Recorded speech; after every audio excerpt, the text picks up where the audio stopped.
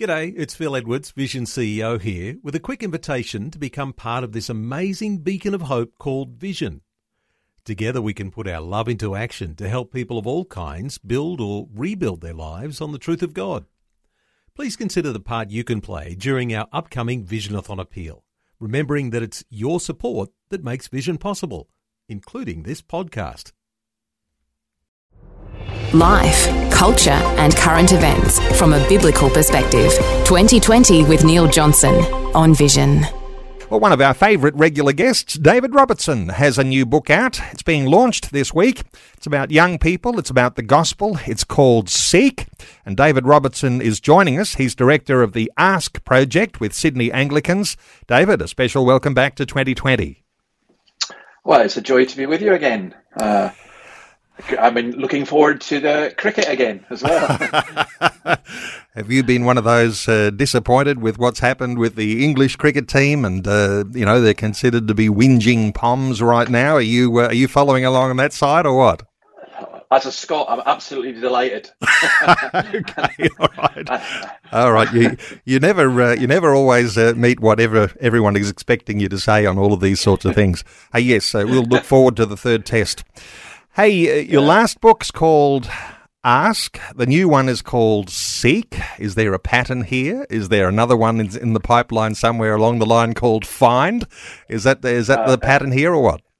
No, if you follow the teachings of Jesus, then it will be Ask, Seek, and the third one coming next week will be Knock. Yeah, okay. All right. It. Okay, a knock is on the way. Hey, David, the new book, it's called Seek. 52 new questions from real teenagers. And listeners regularly to our segment will know that we usually finish by saying, hey, let's keep David very busy today. If you've got a question and you want a sensible, biblical, Christian answer, I encourage people to connect with you at Ask. But 52 new questions and real teenagers. How do you define those? Well, what happened when I wrote the Ask book was that I wrote to teenagers in 21 different countries and said, give me your questions. And I got hundreds of them. And so then what I did was selected 52, wrote them. I was utterly amazed at the response. The Ask book, a lot of adults used it as well because adults don't want 7,000 word answers. And so the pattern was very simple. I would take the question, I would give a Bible verse, Bible passage, maybe 700 words of comment. Then I would ask a question, and then what would I do? I would put references for further reading if they wanted, and also a prayer. So that went really well, and I asked teenagers again, and I got plenty of them. And so that's Seek, and I've actually got enough questions to do Knock as well, which I'm working on just now. Interestingly, as you say, that in many of the questions that you were asked, you actually responded with some contrasting questions. I can't help but think there's a pattern there that Jesus used, even in the way that he was responding to people who were firing questions at him. Asking the right questions back, is that part of a good response? Yeah, I think so. I just love talking with teenagers, and what amazes me, and I'll speak just now about Australian teenagers. I mean, I was at a school in Orange, Orange Christian school, and I was due to be doing a class of about 20 pupils, and 120 turned up. So I said to the teacher, what's going on?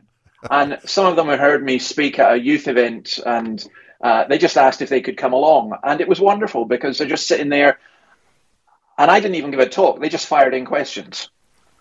And I love that. I mean, it's just something that, I don't know. I mean, I don't have many gifts, but I think that's one that God has gifted. I find this really weird. I'm a 61-year-old man, and I find myself connecting more with teenagers than I do with any other group. So that's the reason for it.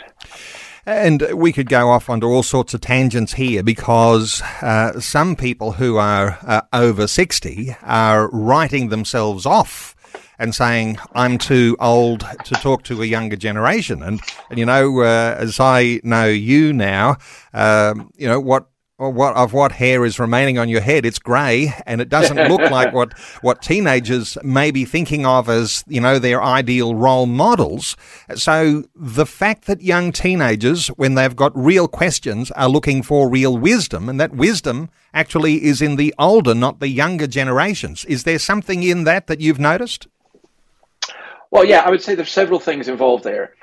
Firstly, I would say that one of the interesting things about the book, we're trying to work out why so many adults liked it as well. And I think it explains to the adult, the world that the teenagers are growing up in. And then the other thing is simply this. In all cultures, people have grown by listening to their elders. And for me, it's not just listening to elders, but it's also me listening to the teenagers. So that's why I ask questions rather than coming with answers to questions they weren't asking. I thought, I'll just see what they've got to say. And it's great because they're social questions, they're biblical questions, they're personal questions, they're theological questions. I think our young people are not only the leaders of the future, but the rebels of the present. And I quite like to encourage rebels. Okay. Hey, lots of people are seeking something. So the book title, it's called Seek. I know that you have been concerned that some are seeking things that are either unimportant or don't exist at all, or maybe will never exist. Young people, and let's just bring everybody into this, are so many of us that might be seeking after either the wrong things, or is there a sort of a pie-in-the-sky utopia type of thing that people are seeking? How do you talk about things, when people are seeking various things for their life? Yeah, it's interesting. I mean, that I like music, and I must admit I have old taste. You know that. I mean, basically, the teenagers end up going back to the great songs of our youth. There was an article in the Australian today about the classic music, rock music of the 1970s. And there's a band called The Who. They have a song called The Seeker, and I use that in the intro. And the lyrics are, "They call me the seeker. I've been searching low and high. I won't get to get what I'm after till the day I die." And I think that young people do seek answers. I think, unfortunately, in our education system today, rather than teaching people what to think, we're teaching them how to think. And I just think it's much better to say, hey, have a look, ask questions. Hence ask. Seek, implying a little bit more to find a treasure. And the ultimate treasure is, of course, Christ. We might think that people are seeking perhaps wealth. We might think that they're seeking some level of power, influence. We might think they're seeking reputation, and no doubt there's lots of those things that people do seek in their hearts and in their lives. What are your thoughts here around the fact that young people, just like older people, are seeking happiness? What are your thoughts here about the sorts of things we seek? Yeah, I mean, it's interesting. I think young people seek knowledge as well. They seek understanding. We're in a very confusing world. Neil, do you know the evangelist Rico Tice in England, the Anglican? I'm not so familiar. Have you heard of him? No. Sorry. All right. Yep. No, he's a good guy, and he kindly wrote a commendation. But actually, I much preferred what his son wrote. His son is Peter Tice, age 12. And he said this: "The book explains confusing issues in life. It's a glimmer of light in a world of darkness." And I think that a lot of our teenage people, there are a lot of confusing issues. And, with identitarian politics, for example, when you're a young person, I met a 7-year-old girl, not quite a teenager, but a 7-year-old girl who had asked her parents, "Am I a boy or am I a girl?" because of what she was being taught at school, and that she could choose anything. It was just really awful. But there's a lot of confusion about what's important, who are we, and so on. And my argument is that the Bible doesn't give formulaic answers, but it does provide a basis for us to find purpose and meaning and understanding in life. And I think our teens need that. Some might be thinking that place, that purpose, that meaning is found in pursuits.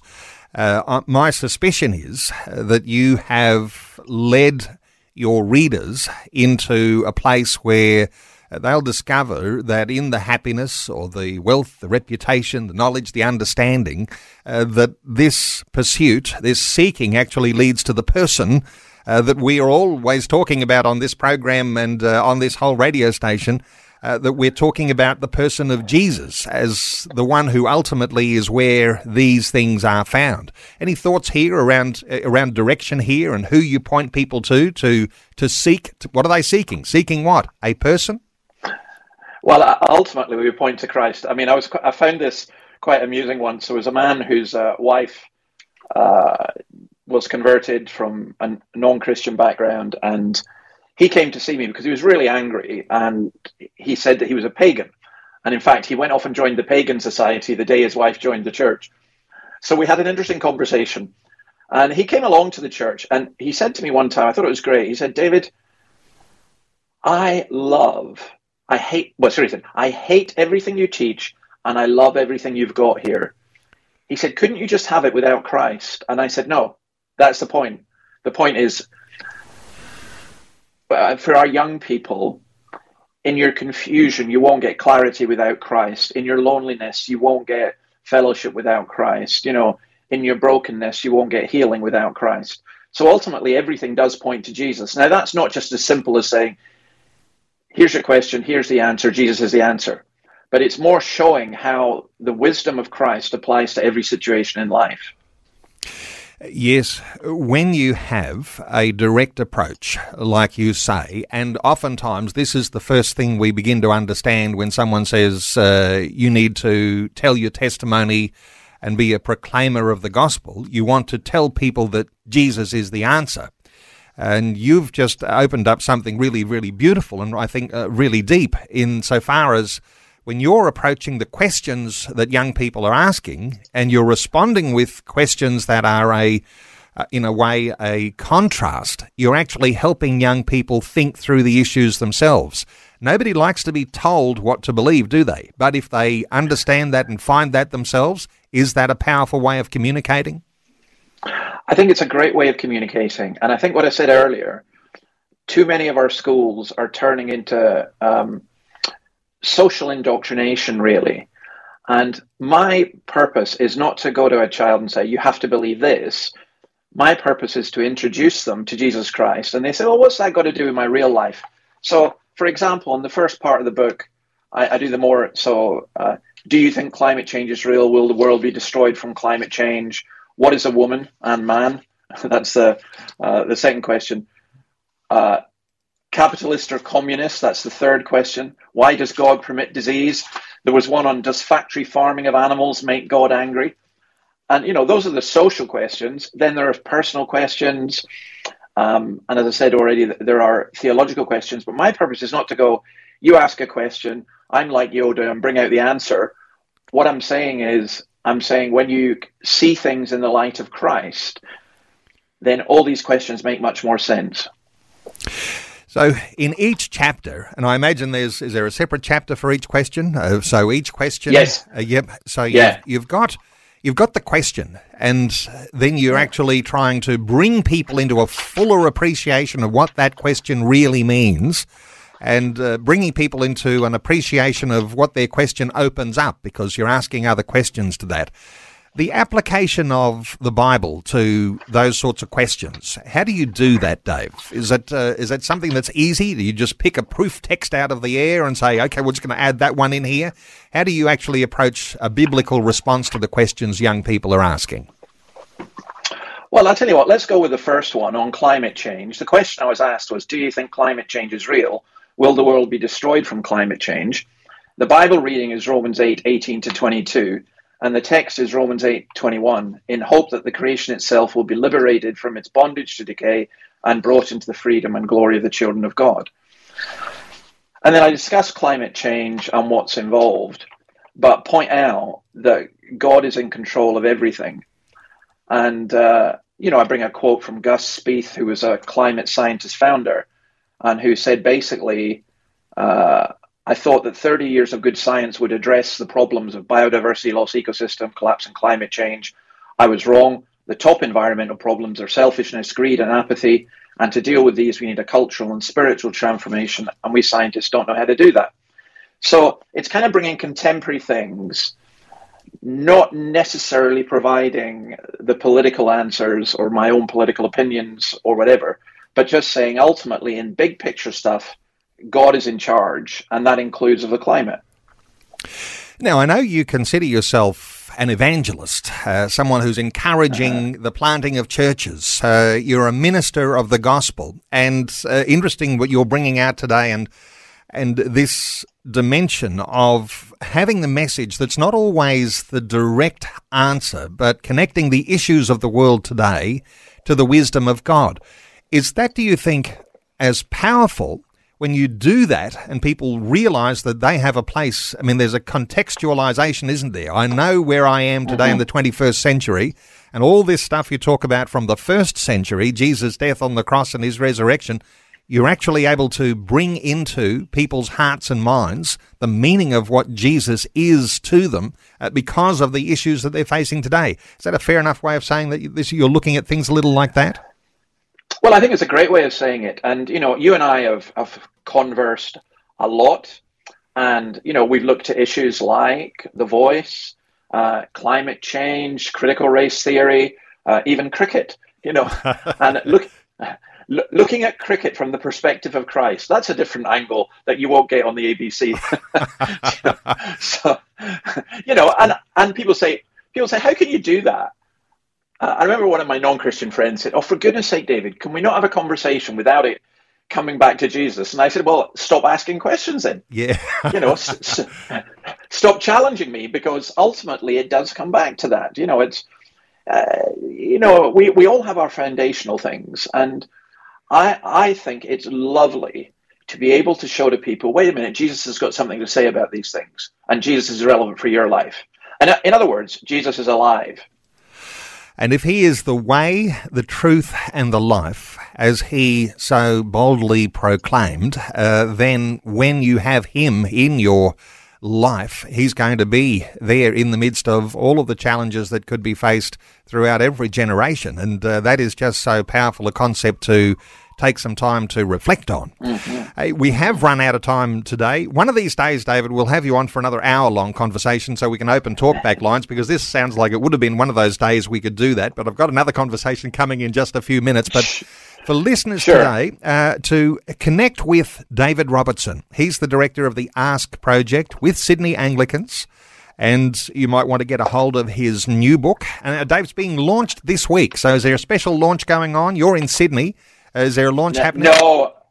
No, I'm going to do a series of events. I mean, ultimately, I want to do events with young people. So actually, if anyone's listening to this and they're interested in me coming along and doing this, I'm happy to do that. My daughter, I didn't realize it was in the bookshops here. I thought it wasn't going to be till next week.